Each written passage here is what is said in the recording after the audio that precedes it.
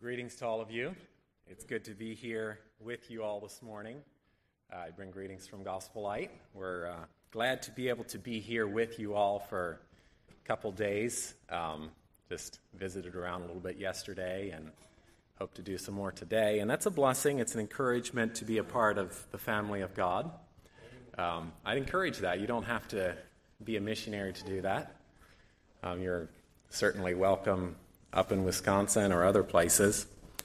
So, just as many of you probably see us, wonder, are we going back to Africa? We are. We're planning to go back next month and got our tickets bought for September 21. So, I'd invite you to pray for us in that.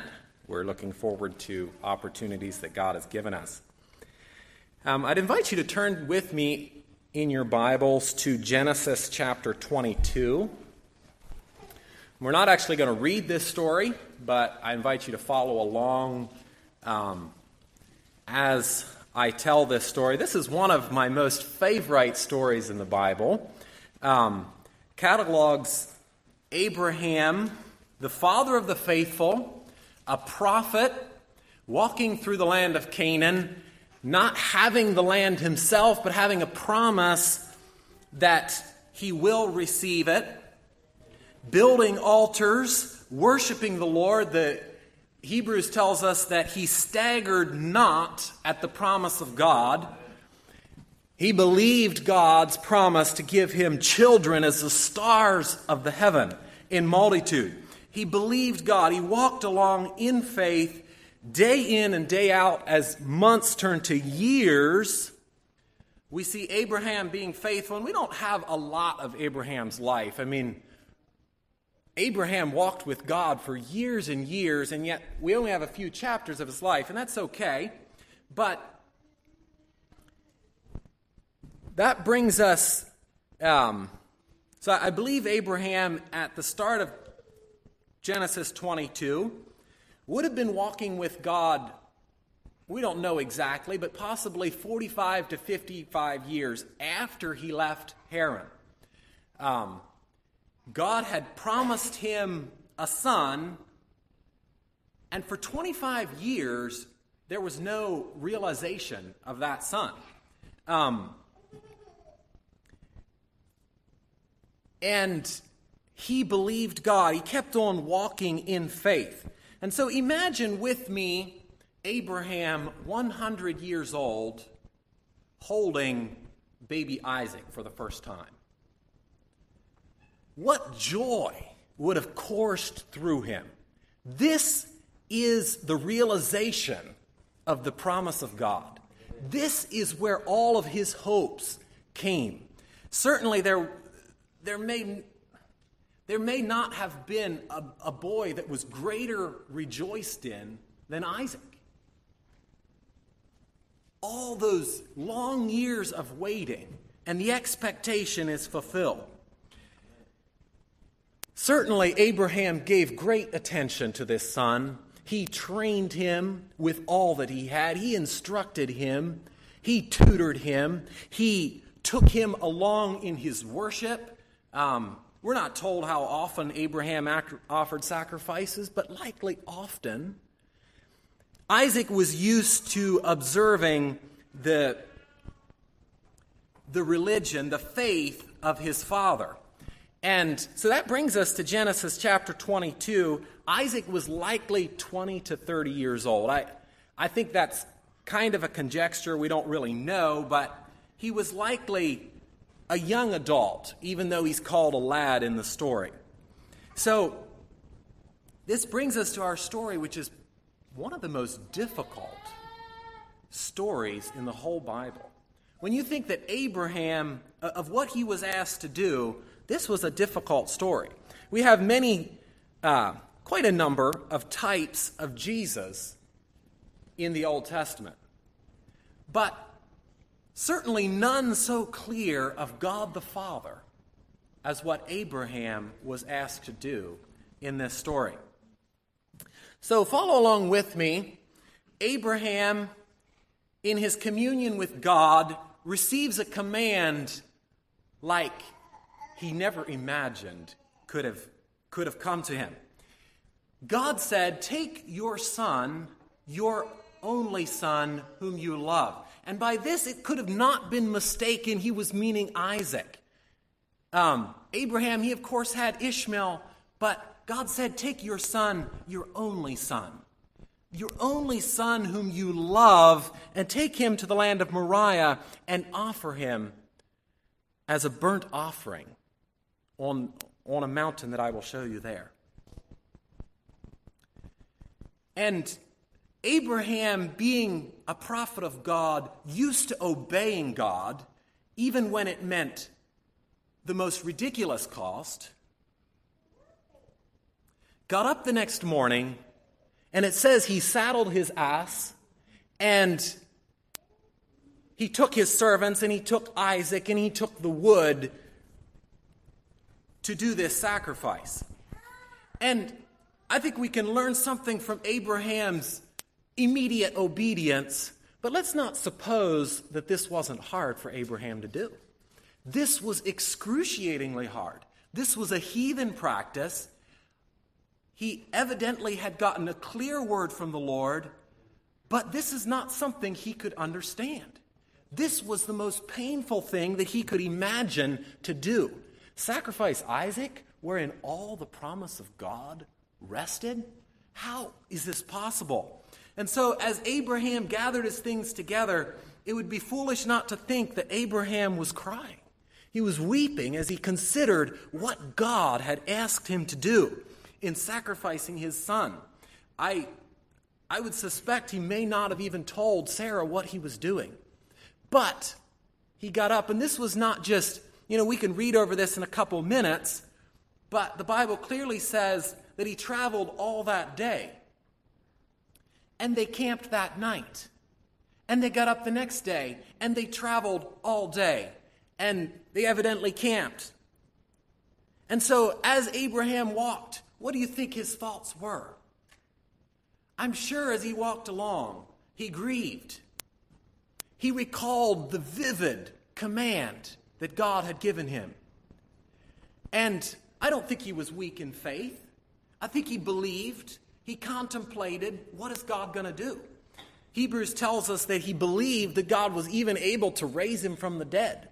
But I'm sure he was listening to God. I'm sure he wept. I'm sure he contemplated. Tears streamed down the old man's face as he walked along for 2 full days. On the 3rd day, we're told that Abraham saw the place afar off that he was going to. And so he stopped the company and he gave charge of his donkeys to the servants. And he told the servants, Isaac and I are going to this mountain and we're going to return. And so as the two of them went on together, Isaac, he's carrying the wood on his back. Abraham is carrying the fire. And the two of them went on together. And as I said, it'd be foolish to consider that Isaac had not gone with his father many times to a sacrifice. He was well able in intellectual thought to consider that they didn't really have what it took to make a sacrifice. What went through Isaac's mind as he was traveling along with Abraham? And so he finally voices the unspoken question, Father, we have wood and we have fire, but where's the sacrifice? Why didn't you take one of those hundreds of sheep of yours? Why didn't we bring a sheep? Here we are in the desert. We're in the land of Moriah.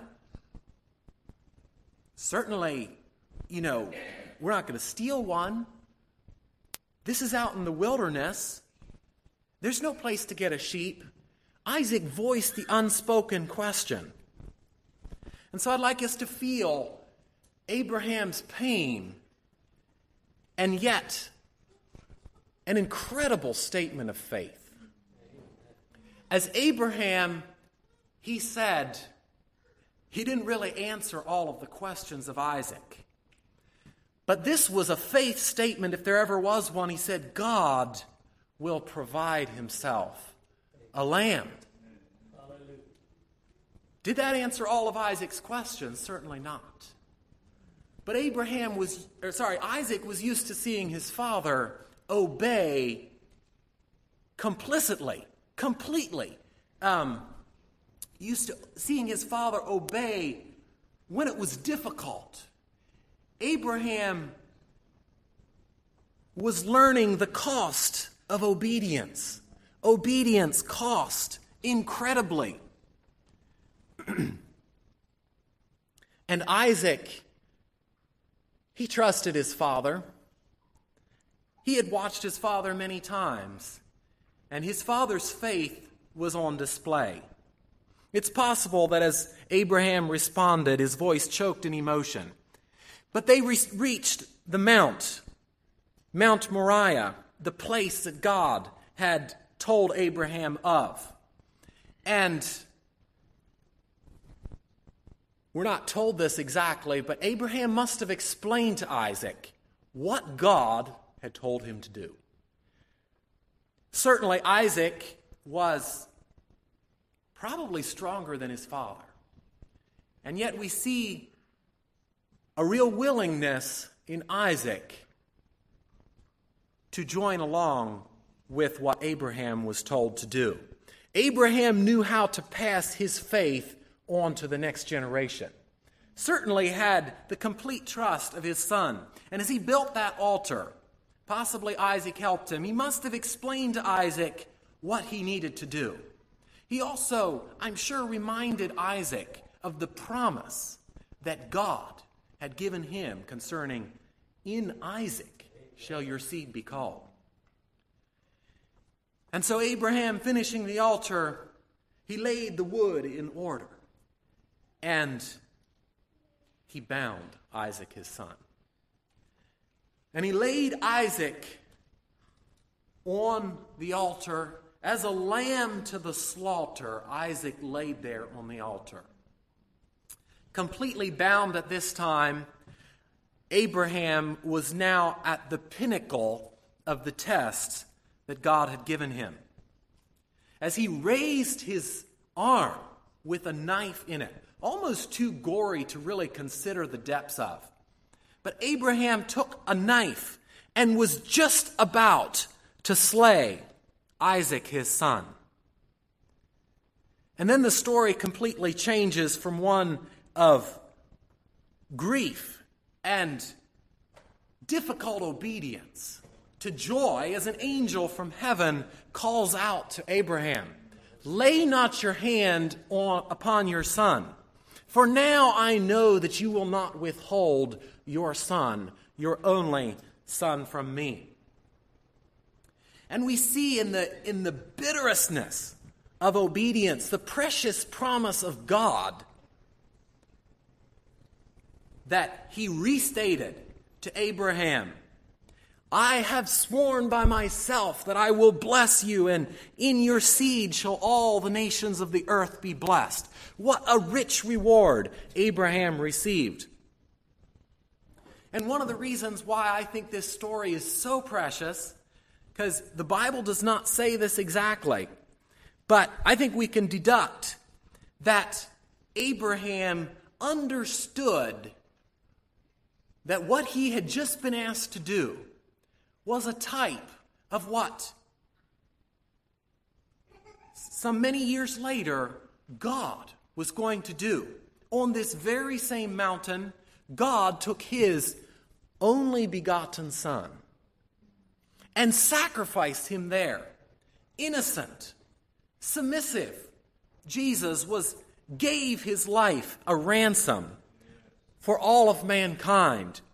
And the prophet Abraham, the saintly prophet, full of faith that obeyed God in the bitterousness of this situation, was able to understand that God will provide. And we see this because he named the mountain Jehovah Jireh. What does Jehovah Jireh mean? It means God will provide. You know, for years I read over that and wondered, why did Abraham name that God will provide? I thought he should have said God has provided. Didn't God just provide a lamb in Isaac's stead? And amen, that's the obvious. But Abraham understood that God will provide. And God did provide. Many years later, Jesus was crucified on this same mountain, a lamb without blemish, sacrificed for the sins of the world. And we see in Abraham the cost. We can readily identify with Abraham's, any of you that are a father, for sure, can readily identify with the difficulty of Abraham's obedience to God. In the same way, this story from Genesis 22 shows us how much it cost God to redeem you and me. How much it pained him to kill his only begotten Son for the sins of the world. It was not easy by any means for God to sacrifice Jesus. And what a story Abraham carried through the rest of his life, out of the bitterness of obedience in the most difficult circumstance. God showed him that he will sacrifice his only begotten Son for the sins of the world. Hopefully you can make application in this story. This story shows us how often we're asked, it shows us that we are often asked to obey God no matter what it costs. And the greater the cost, so often the richer the promise. Abraham obeyed, and it was counted to him for righteousness. Herein is the inspiration that we also, no matter what, purpose in your heart to obey God, to be obedient to the word of the Lord. Not everything that God promised Abraham was hard, but Abraham had a character of immediate obedience, unquestioning obedience, obedience when it was difficult and hard. Where do you find yourself? I pray that this story inspires you that no matter if easy or hard, you are ready to walk with God, to obey God. Abraham, we're told in the New Testament, was the father of the faithful. He was a faith giant of the Old Testament. And we see that in Abraham's life by his obedience. This story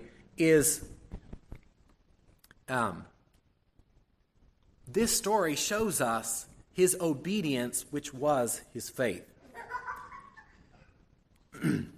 So please remember that in the middle of your next trial, to obey immediately. Even as difficult as it may be, God has something in store for you. May God bless his word.